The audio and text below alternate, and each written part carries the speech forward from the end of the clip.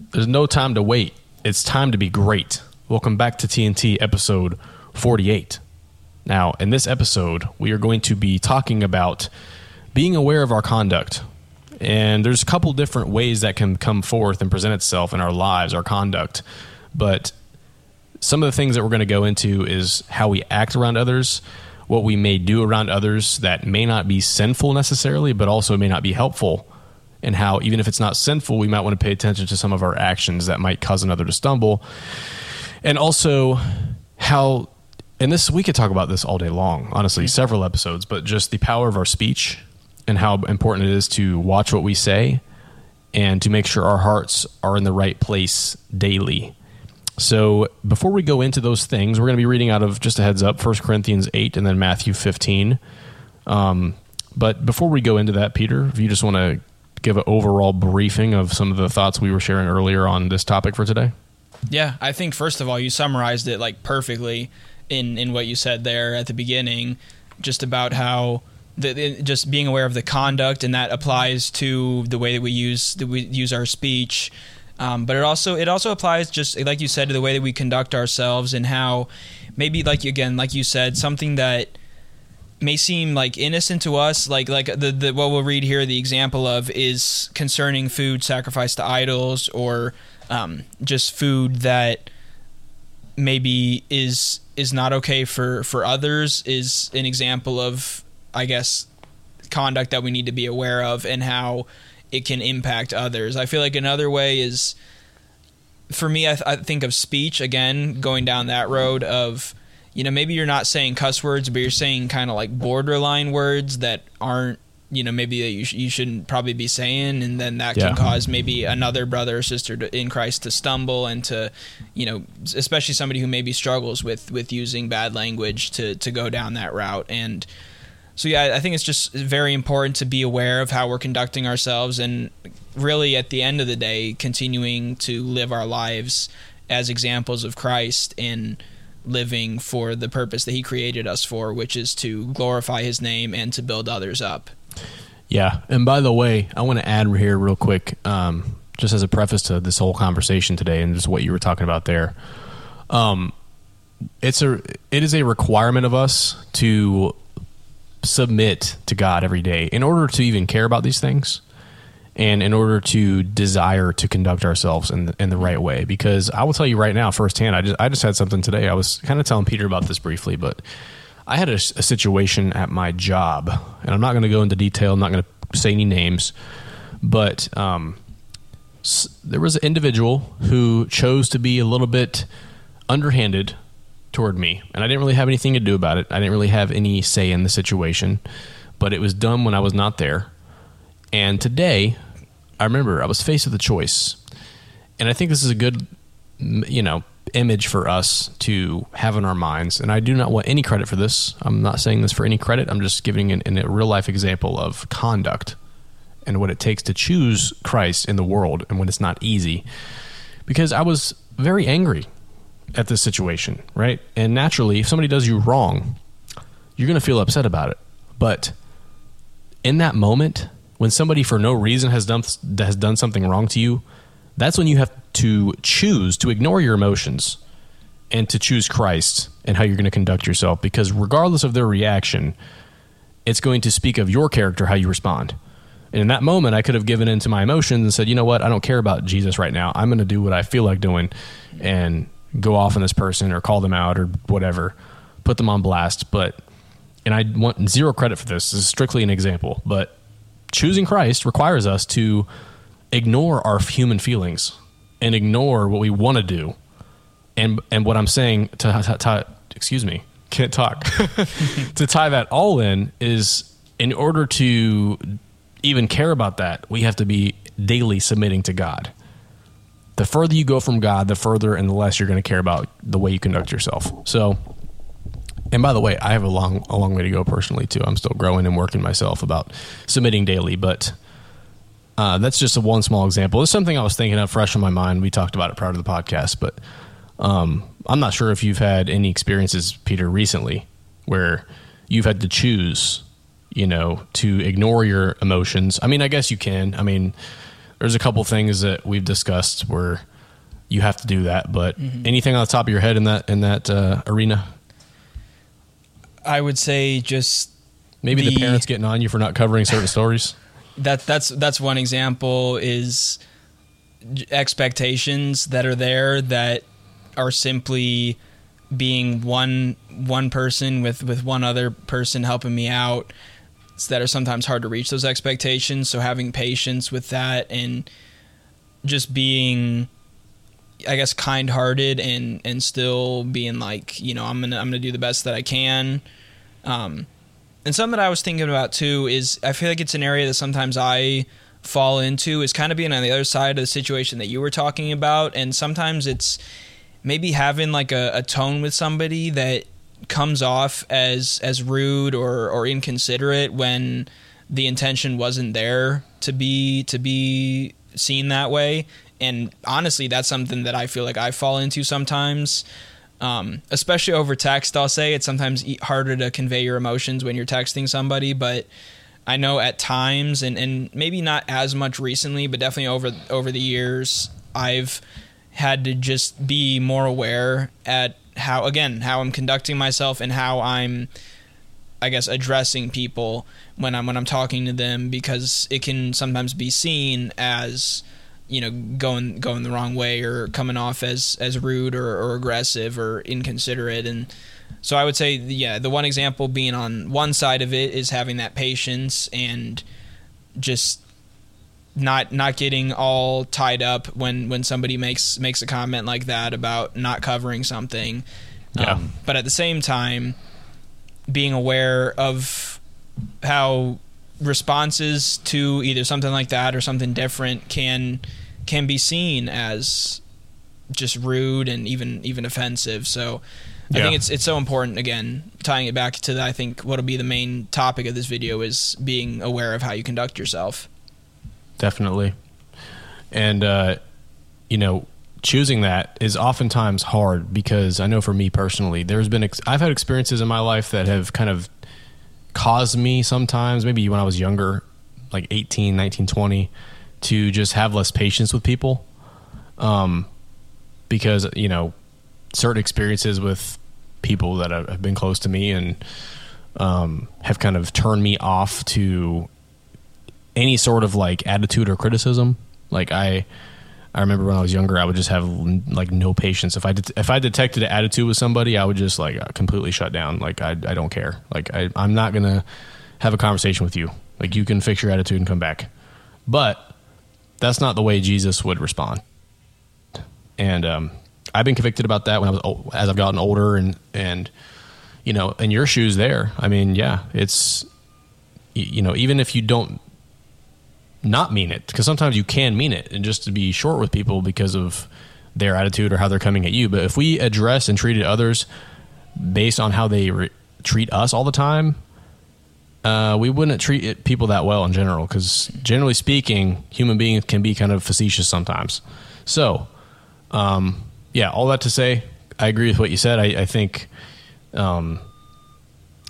we have to be aware of our conduct, but we have to also be submitted to Christ daily to even care about that, because we can quickly fall away from Christ, as we've talked about before. The searing of our conscience almost, but not fully. If one sin creeps in, it's a lot easier to justify another, rather than keeping a short account with God and staying on track with Him. So, unless you want to add anything else, we can just go ahead and read 1 Corinthians. Yeah, I'm ready to dive into Scripture. Cool. You want to read that one? Yeah. So this was from my recent Bible reading. I've made my way into 1 Corinthians now, and this was, I think, just from a couple of days ago, but it's 1 Corinthians chapter 8. The full chapter is just 13 verses, so I'm going to pick up here in verse 1. Now about food sacrificed to idols, we know that we all possess knowledge, but knowledge puffs up while love builds up. Those who think they know something do not yet know as they ought to know, but whoever loves God is known by God. So then, about eating food sacrificed to idols, we know that an idol is nothing at all in the world, and that there is no God but one. For even if there are so-called gods, whether in heaven or on earth, as indeed there are many, quotes, gods, and many, quote, lords, Yet for us there is but one God, the Father, from whom all things came and for whom we live. And there is but one Lord, Jesus Christ, through whom all things came and through whom we live. But not everyone possesses this knowledge. Some people are still so accustomed to idols that when they eat sacrificial food, they think of it as having been sacrificed to a god, and since their conscience is weak, it is defiled. But food does not bring us near to God. We are no worse if we do not eat, and no better if we do. Be careful, however, that the exercise of your rights does not become a stumbling block to the weak. For if someone with a weak conscience sees you, with all your knowledge, eating in an idol's temple, won't that person be emboldened to eat what is sacrificed to idols? So this weak brother or sister, for whom Christ died, is destroyed by your knowledge. When you sin against them in this way, and wound their weak conscience, you sin against Christ. Therefore, if what I eat causes my brother or sister to fall into sin, I will never eat meat again, so that I will not cause them to fall. There's a lot in there.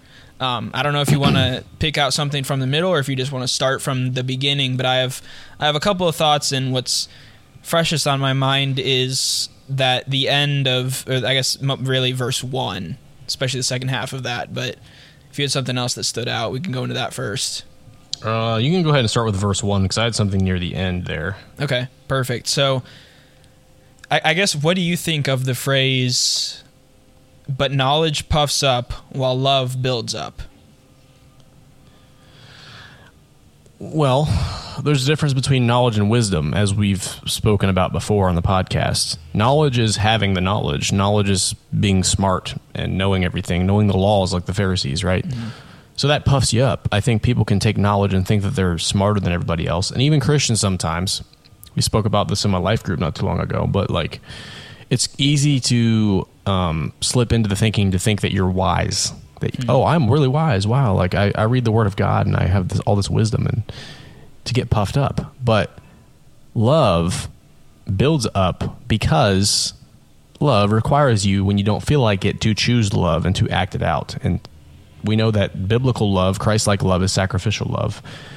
We have to sacrifice our pride, which is the antithesis of knowledge puffing one up. So that's what it says to me. I'm not sure if you had another interpretation of that, but no, I definitely agree. I think it's just an important point to emphasize, because, and I feel like myself included sometimes in this, is it's easy to get caught up in what we know and just trying to build up as much knowledge as we can, and kind of becoming, maybe heartless is a strong word, but like not having compassion and love for others. Like we get so caught up sometimes in trying to just amass as much knowledge as we can for our own mind and for our own self-improvement, looking at things like self-improvement books and that sort of thing, where we forget about how important loving other people is, and obviously loving God first of all. But I think that's why this verse stood out to me, and I think it's but knowledge puffs up while love builds up. That is something that I think all of us at times need to remind ourselves about and address, because again, it is so easy to get caught up into just worrying about what you know and how smart you may or may not be, and improving your own knowledge versus actually having love to build other people up.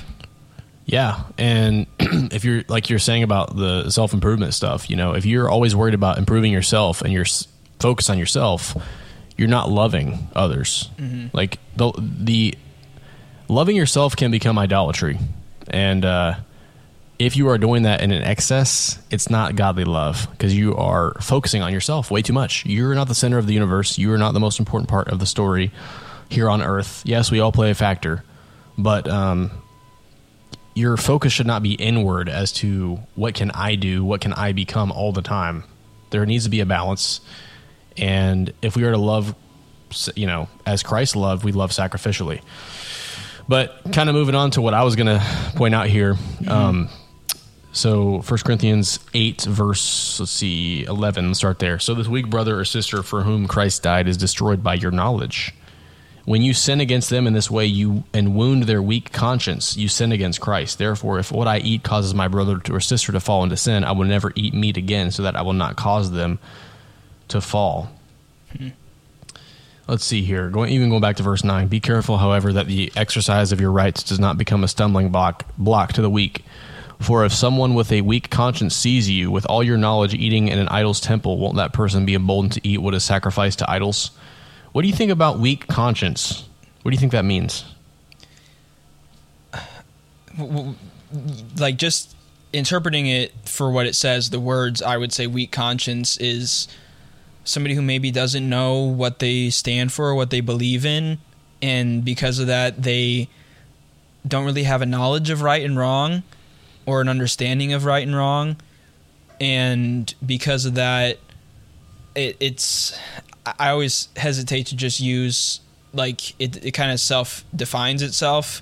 I hesitate to use that because that doesn't always answer the question, but I think that is just a truth, is that some people, whether it's because of their upbringing or just the way that they've been designed, have, as it says here, a weaker conscience.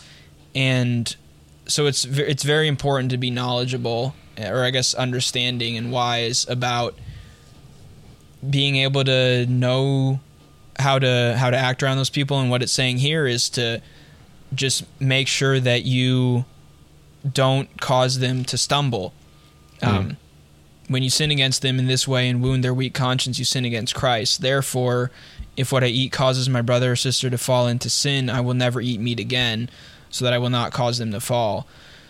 So I would say it comes down sometimes to sacrificing things that maybe you're used to doing, like in this case, eating meat, for example, if something like that causes a brother or sister to fall into sin. And kind of going back to the beginning of this episode, what we talked about, it's, using certain types of language. Again, maybe if you're not even saying, those, 4-letter curse words, but if you're just kind of using language that, you can talk like that, it's not going to cause you to stumble down that road, but it might for somebody else. And so I think my takeaway is just having that understanding that what might not cause you to stumble could easily cause somebody else to stumble. And so just avoiding those sort of actions or comments around people like that, if that makes sense. Yeah, it does. And I'm kind of blanking on my thoughts right now as like of an example of that, but I know I have a striking thought in my mind about like a situation or like a common thing that I've seen and witnessed in my life where somebody like has the attitude of, oh, well, if that causes you to struggle, that's not my problem. I'm going to keep doing what I'm doing. And I can't pinpoint what it is, but I know there's a common example of this. And maybe it's, I don't know, maybe it's music, maybe it's movies. I don't know, but I would say those are two good examples, yeah. It might not be what you were thinking of, but because something like that, I mean, listening to a certain type of music or watching a certain type of movie, two examples for me that come to mind, again, is the language, and I feel like that's, again, going to be one of the topics that we talk about more later with controlling the tongue and what words you say. But another one I would say is kind of the sexual urges and sexual sins. When you watch a movie that maybe kind of hints at that sort of thing, for some people, that's not an issue. Like, some people can watch that sort of thing and they don't get tempted by it. Others watch that sort of thing and they get tempted either to use bad language or to have sexual immorality. So those are two examples that come to mind for me. And I don't know if you have another one or if you have something to add to either of those. Well, I mean, something on my mind regarding what you just mentioned, specific, the sexual temptation and sin, like if you're watching a movie or something. And this is not in specific relation to sexual sin necessarily, but something Peter and I were talking about was just in general the concept of like any sin that tends to creep in will thrive in darkness, whether that's deception, whether it's lust, whether it's pride, envy. Any of these things you keep inside can fester and grow. It's like a weed. And it's something that my fiance's grandfather was talking about at our Memorial Day weekend this weekend. It was a lot of fun, but he was talking about like anything you hold inside will grow and become something much bigger than it should be if you don't get it out and speak against it and pray about it. And especially with sexual sin, like that's something that you have to take hold of instantly. The longer you let that go, even if it's not conscious at first, like I know from experience in my mind, like anytime that temptation or lust has crept in, it's any time that it has actually, became more of a temptation was because I did not acknowledge it right when it came in and say, no, that we're not going there. Like sometimes you can kind of let it, we get thoughts in our mind. We're like, oh, where'd that come from? But you're not necessarily instant to attack or come against that. It's because sometimes, I don't know, we could just be tired or something, or we could just be doing something else and we don't realize, no, I actually do need to be pretty vigilant about taking every thought captive and speaking against that in prayer and the Holy Spirit. So kind of a side bit there. But yeah, I mean, we can't have that attitude because, whether it's music, like let's say you're in the car and, you can listen to a certain type of music that you think is fine, and maybe it's not necessarily sinful. Maybe it's in the gray area, but if it causes your friend to, recall a really bad experience or trigger some sort of feeling in him or her, you as a Christian, as it says here, should be willing and loving enough to, right here, if what I eat causes my brother or sister to fall into sin, I will never eat meat again, so that I will not cause them to fall. That's how serious it is. Like, I will never do it ever again. And that's how serious sin is. Like, I don't know if we ever like sit back and kind of just meditate on the reality of how grave sin is. It's something I feel like you and I have done on the podcast sometimes, is like these bigger ideas that are kind of usually swept under the rug. People don't usually just take time to sit to think about it and realize how significant it is. But like, the graveness of sin is very significant. It can destroy us. It can destroy friendships. It can destroy relationships. It can destroy families. Sin. This is what creeps in. And if you are not so diligent and so aggressive to attack sin, including if it makes somebody else stumble, very quickly something can grow into something that it never should have because you were not as vigilant about attacking those things. So that kind of, I don't know if you have any thoughts on that, but like that to me opens up a whole new thing about just being so aware of everything in our lives. I was telling you the story before the podcast about the show that Sarah and I were watching, but I can get in that in a second here, but I don't know if you have any thoughts on just everything I was saying there. Yeah, I had a couple. First one is, and we've talked about this off the podcast as well, but just the importance of talking through struggles with somebody else, whether it's a family member who you can trust and who ideally is close to God as well. I would say that's almost a necessary, really, is to have somebody that's close to God. And obviously not all of us are blessed with having family members that are close to God. I'm sure some people listening maybe have family, they're kind of an outlier in their family, but there are always people, especially if you're involved in a church, especially, and that's something I would encourage everybody, if you're not involved in a church, to get involved in, even if it just starts going, a couple of times, even in a month on Sunday, and then go from there and continue to go more and more often and then get involved. But that's another point for maybe another episode or something. But the importance stood out to me when you were talking about the importance of talking through issues that you're having, whether it's a sin issue, a temptation that you're facing, or even just kind of daily struggles in life, because we all face challenges in our lives. Life isn't perfect, and I know Joseph and I both have just benefited immensely from being able to talk through the challenges and struggles that we face with each other. And I know, for Joseph, for Joe, it's Sarah as well, and even other family members. And for me as well, I have people close to me that I can talk about those things with as well. But that's something that stood out from what you were talking about earlier, the importance of having that.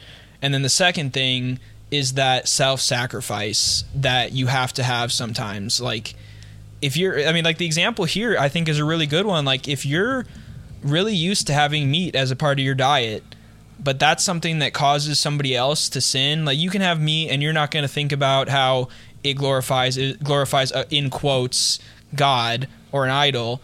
And, again, it's not something that you're going to stumble into, but that it's something that somebody else will stumble into. It's a perfect example. Sometimes we have to do tough things and give up things that make us comfortable and that we know we can handle for those maybe who can't. Because there are some areas, both Joe and I have sins or issues that we struggle with that are maybe heightened by things that seem minimal to others, but to us we see as more grave potentially. And so, we're not here saying that we're without a weak conscience, because I feel like all of us have an area in our conscience that is a little bit weaker. Yeah. Like all of us, Definitely. we have something we talked about before the podcast as well, was the armor of God, how the devil preys on the weakest part of that armor. He looks for the opening in the armor to shoot a fiery arrow through. And so just that importance of self-sacrifice, because you never know when somebody else is going to need to do that for you, is just so important. Yeah.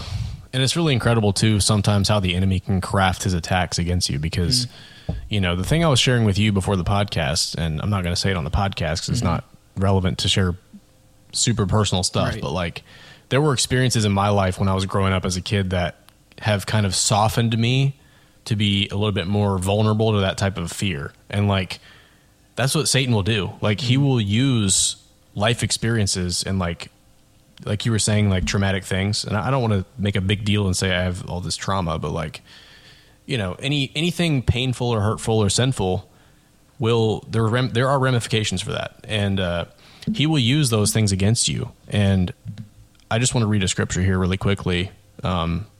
Because I was just reading through a couple of really good ones. I was looking for a specific one that you mentioned, just saying something out loud. And you've mentioned it several times in just our personal conversations about how that can just be relieving to just get it out. Because what Satan wants to do is he wants to convince you that you should sit on it and not say anything about it because of appearing weak or whatever the case is. When he wants you to be alone and isolated too. Yeah. And to be shameful about something or whatever. But just a really good scripture is James 4:7. And this is what we're saying about submitting. Submit yourselves to God, then to God. Resist the devil and he will flee from you. And there is freedom in Christ. There's so much freedom. And if we are submitting ourselves to him, the devil will flee from us. We have power. We have the truth. We have light. We have holiness and righteousness on our side. We have the Holy Spirit fighting with us. And we can call on his name anytime. And something even right now I'm thinking of as far as our conduct and also just areas of struggle and sin that people might find themselves in, including ourselves. It sometimes is up to us. Like, what are we not doing in our lives that could be potentially causing weak spots? Taking on the armor of God is not just saying it out loud. It is about putting the work in, putting in the work, reading, putting in the work, even investing in other things like, building up your spirit, through what you're consuming. Are you consuming anything outside of your Sunday church service? Are you speaking about God every day? Are you really living it out? Because I find personally that the more you talk about God, the more you're doing for God, the less easy it is for the enemy to creep in. Like when I'm really living it out and I'm feeling like, man, I'm on fire for God right now, I will literally laugh sometimes.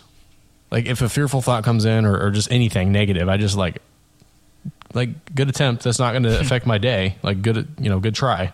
But if we're on fire for God, I think just as it is with life and with momentum, the more momentum you have, the easier it is to get things done. The easier it is to move forward.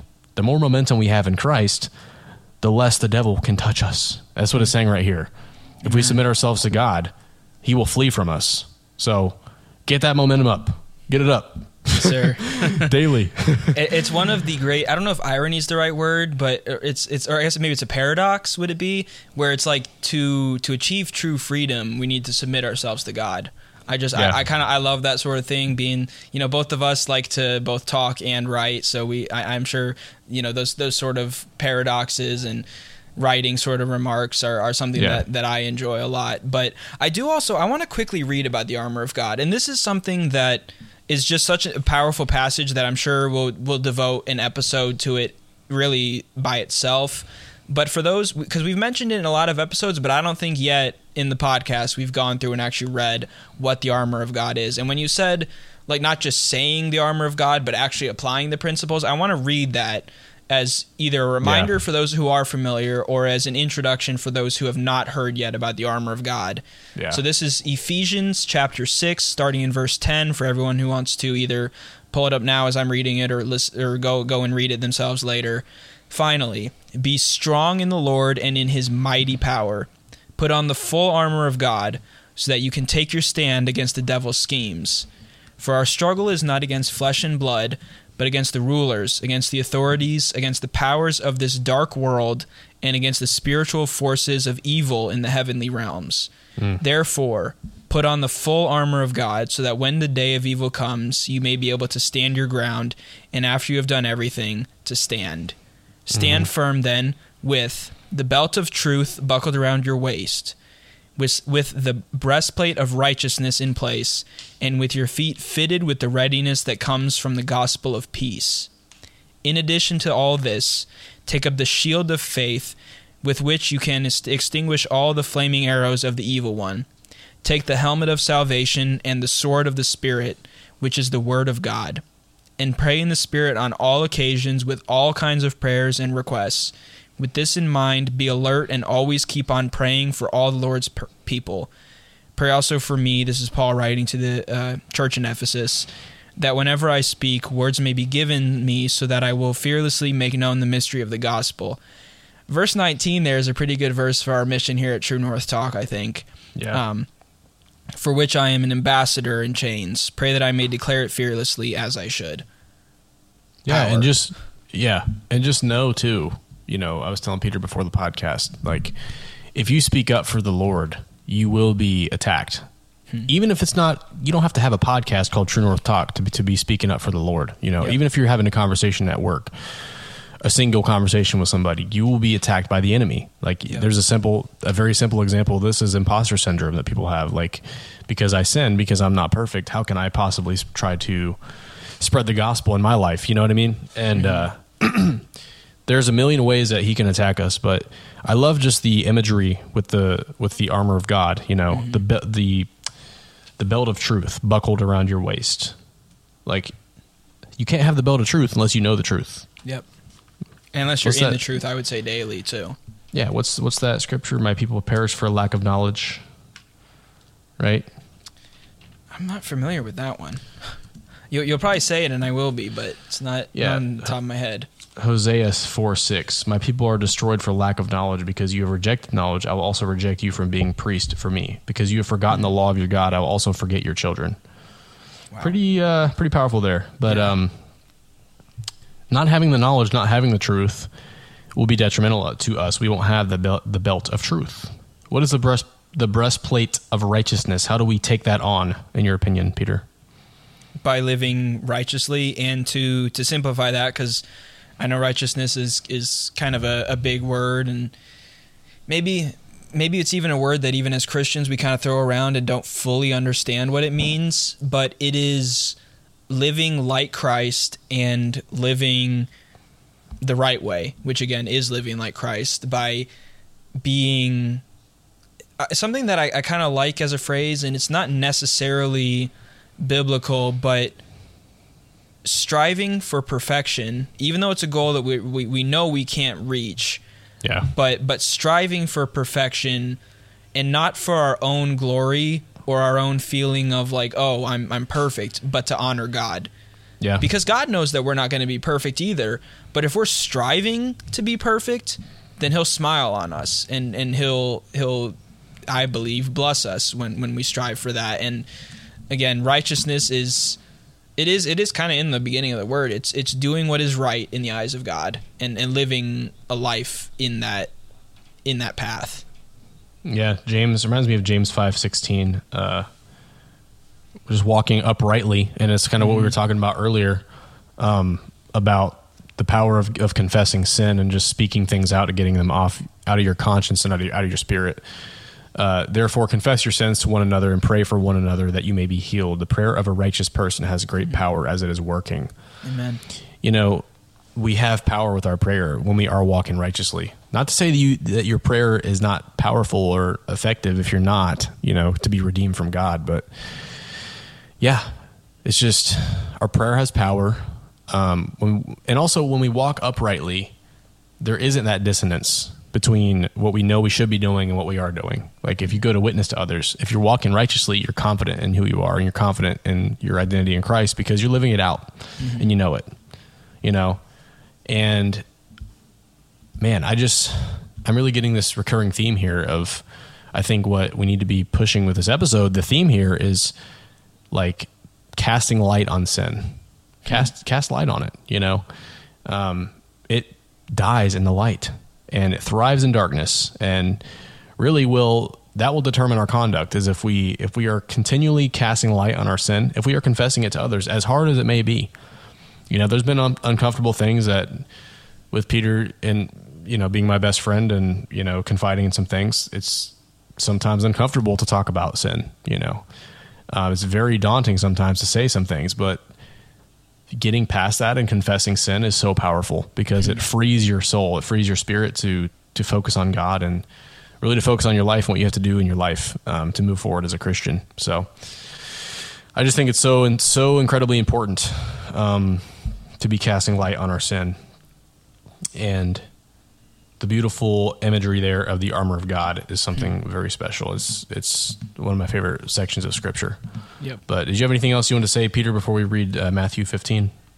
I don't think so. I think you summarized it all pretty perfectly. And yeah, I think, again, it all kind of ties back to our conduct and that, we can say all these things, but we need to make sure that we continue to live it out so that we don't cause anyone around us to stumble, because, we can build ourselves up, but really, is it worth it if we're not building up Christ's kingdom and sharing his love and power with others?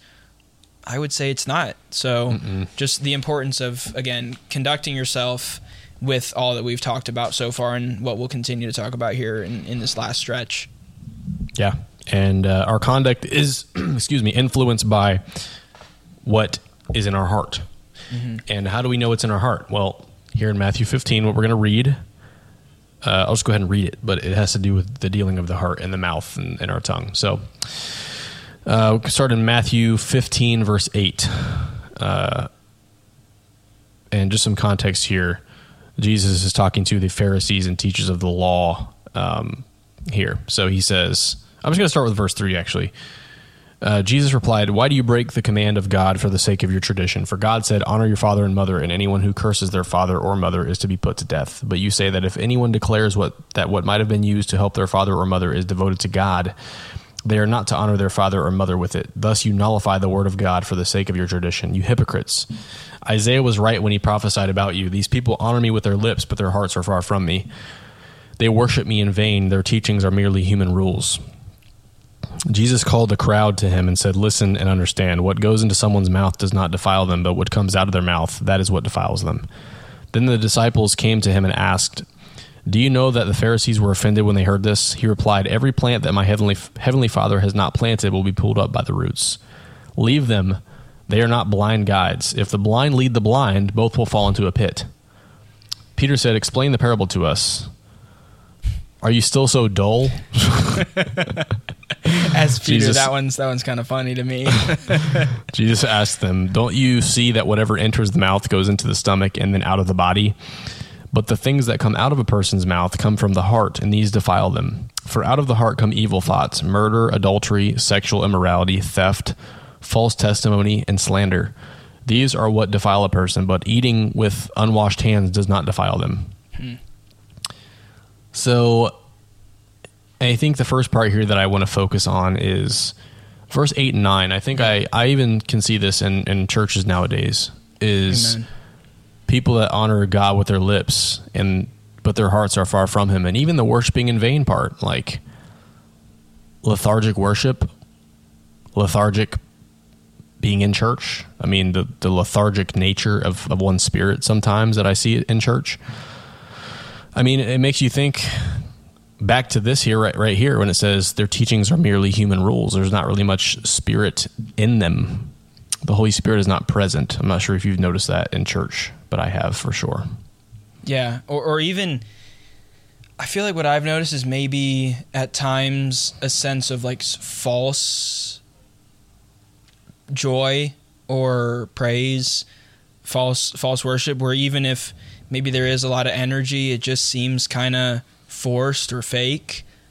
I've definitely seen that in church over the years. I feel like right now I'm at a church that I feel a connection with God when I go in there every Sunday, and I feel that the Spirit is there. But I know at times I've definitely just felt either, it's, you don't feel any life when you walk into that building, or B, it just seems like it's just a show being put on.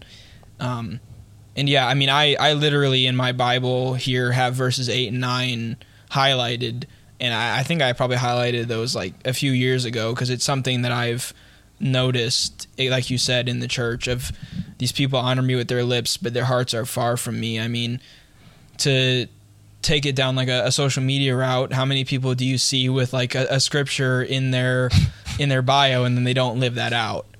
Let's read here. Yeah, let's read here. What comes from the heart from some people: murder, adultery, sexual immorality, theft, false testimony, and slander. Right. And we know from what Jesus said that murder isn't necessarily killing, actual murder, but it's hate. Yeah. And so, I mean, for out of their heart come evil thoughts. How many people do you hear using their mouth to spew hate about people? Yeah. Or on the same vein, adultery. How many people do you hear spouting out how, I'd love to have sex with this girl? Or slander. How many times do you hear people gossiping about somebody else?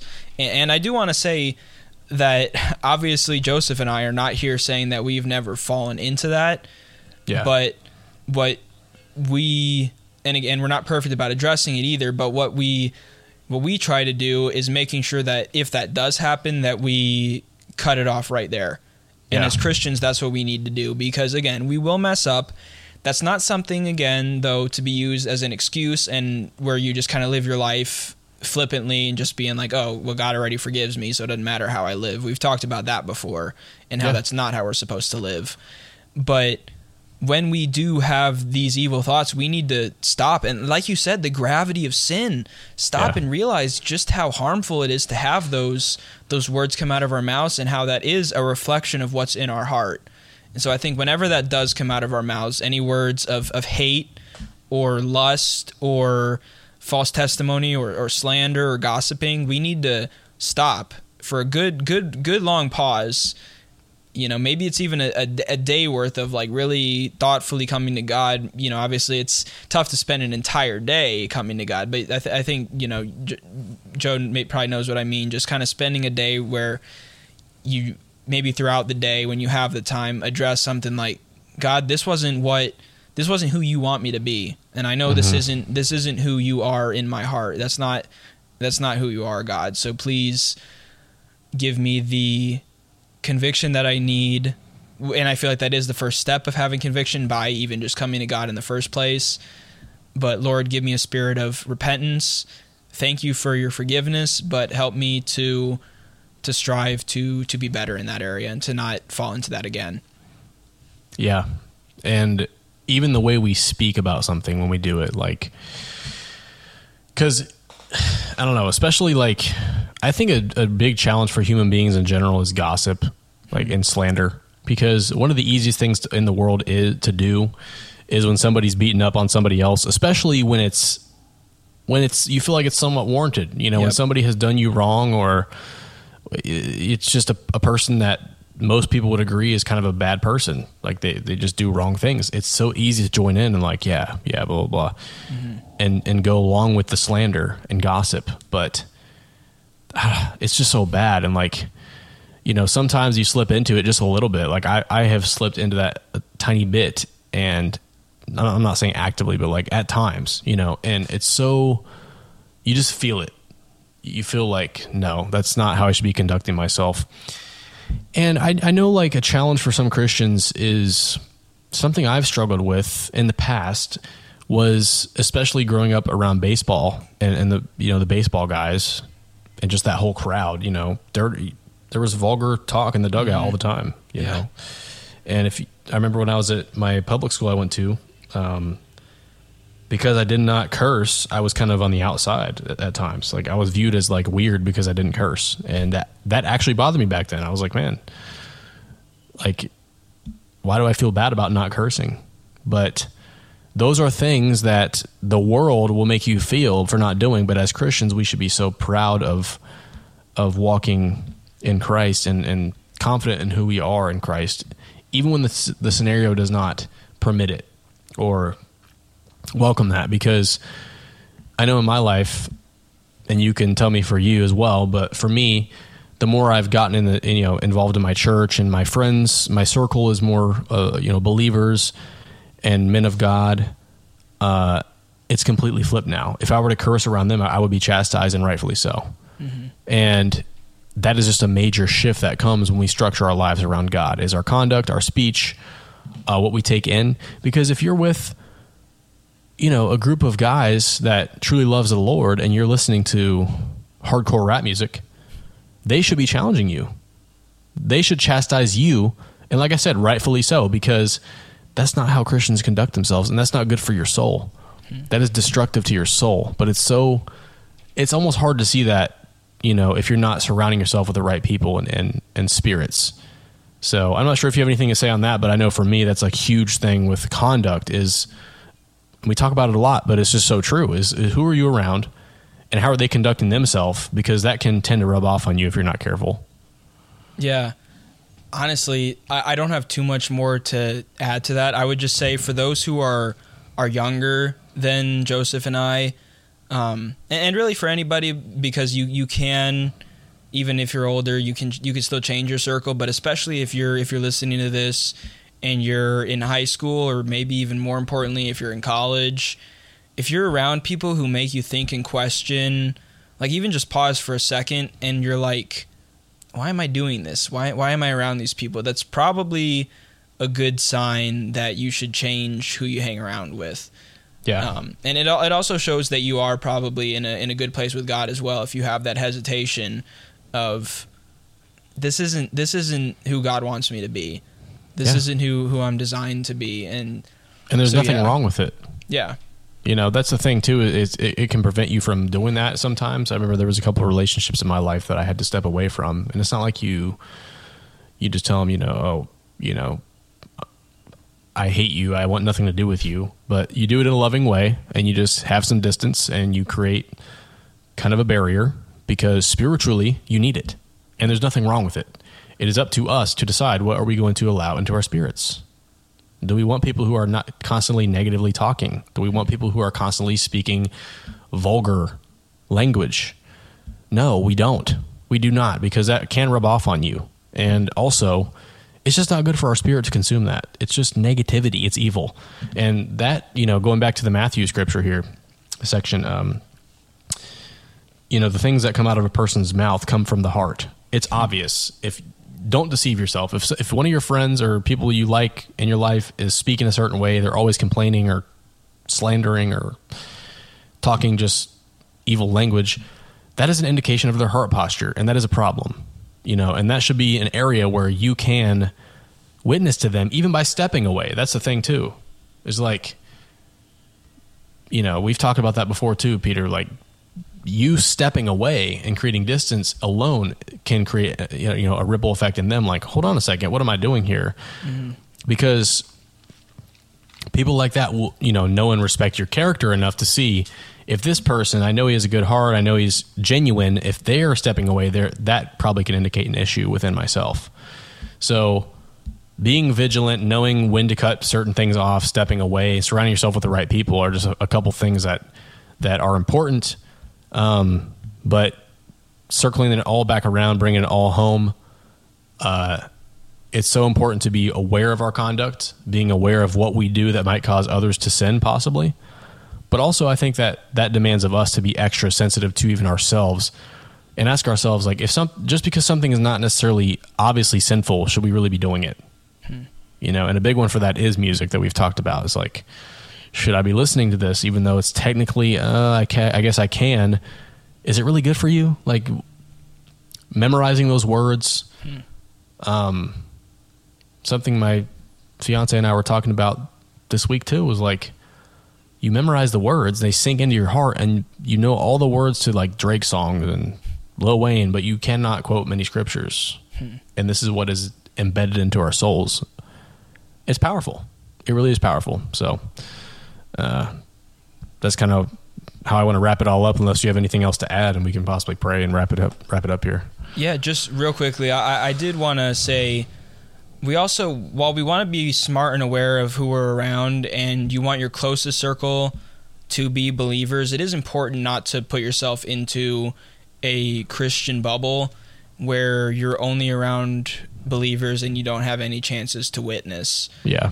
And again, it's I would say about coming to God and being like, God, show me the way that I can be around these people who maybe live this lifestyle without falling into that lifestyle, into those sin myself. So I would say one of the best ways to go about that is being aware of where you are when you're with those people. If you're in a place where that sin is so easily accessible, like, I mean, easy one for people our age and even a little bit younger is like a bar, or kind of the college party night scene. Or, I mean, I feel like that's the one that stands out. There are other examples as well, but that's the one I'm thinking of right now. Mm-hmm. Versus if you're just kind of in like a class setting with them, and maybe you hang out with them a little bit like outside of class, but it's not in those, I would say, danger areas, then that's, I would say, the best way to go about it. Because if you're putting yourself into a Christian bubble, it's easy to kind of turn yourself off from the world and see yourself as like better. Yeah, exactly. Yeah. Better than non-believers. So that would just be my one caution to what you were talking about earlier. But yeah, I mean, I can't stress enough the importance of surrounding yourself with a close circle of fellow believers who have the same just vision that you do. Well, to draw a quick line here in the sand of what should be expected of non-believers, even if they're your buddies, is you should never ask for advice from a non-believer. You should never, really should not confide in them about personal details too much. I think there's even scripture about never getting advice from bad counsel, non-believers. But yeah, I mean, it's not to say you can't be around non-believers, but be wise about who you're consistently around, because they will rub off on you whether you like it or not. And definitely, that goes for other areas as well, like what you're consuming. But yeah, I think that's about it. I'm ready to wrap it up and pray here. So did you want to start us off in prayer, or do you want me to go ahead and take the prayer? I can start us off, and then if you want to wrap it up. Sure. Yeah.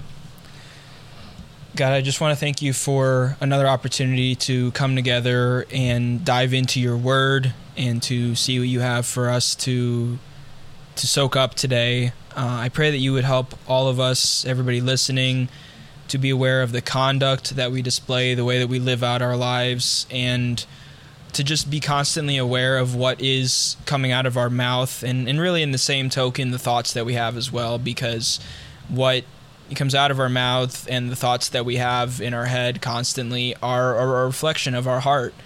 And if those are sinful, Lord, that goes against what you want our heart to be and what our heart should be when you enter our lives, God. And so I pray that you would just help all of us to constantly be in communication with you, Lord. Even if it's just a quick prayer, a few times a day. It doesn't have to be any sort of, drawn out process or anything, Lord. It's as easy as just coming to you and presenting our requests to you and understanding that you're there for us at all times. And so I thank you for that, Lord. And on another point that we talked about, I pray that you would help us also to be aware of just the weight of sin, and both how much Jesus' sacrifice meant, and also how going down the in quotes little sins can lead quickly to bigger sins, and can cause just major issues. And so I pray that would just stick with all of us, Lord, and would be a constant reminder, and that we would also put on the armor of God daily to withstand the attacks of the devil. Yeah. Lord, I pray that this message would reach who it needs to reach, Lord. I ask, Lord, that we would all be aware of what we say, what we do, what we consume, how we live our lives, and we would truly, from our heart, desire you every day and to be close to you, Lord. I pray that, God, our heart posture would be correct. And I pray, God, that we would not be fearful to cast light on sin. God, we're all fallen. Even Peter and I, we're just as fallen as our listeners. We're sinful human beings, and I pray we'd all have the boldness to speak against, and pray against sin. And I pray that nothing would take root of note that's ever important, Lord. Nothing serious would ever take root, because we're so vigilant to confront sin and because we understand the gravity of that sin. But I just pray that your truth would sink into whoever hears this podcast today, Lord. I pray that True North would be blessed in its mission. I pray you'd be with the podcast and allow it to grow and reach who it needs to reach. And we thank you for everything you've given us. We ask you to forgive us our sins, and we thank you for this day, Lord. In Jesus' name, amen. Amen. Well, thank you for listening to episode 48. If you made it this far in the podcast, be sure to like and rate the podcast on Apple and Spotify. Subscribe here if you're new. Give us a follow and share this episode to whoever needs to hear it. That's how we grow, mostly, is sharing. So feel free to drop a share. We would really appreciate it. And as always, thank you for tuning in all the way. We will see everybody next week. Peace. Peace.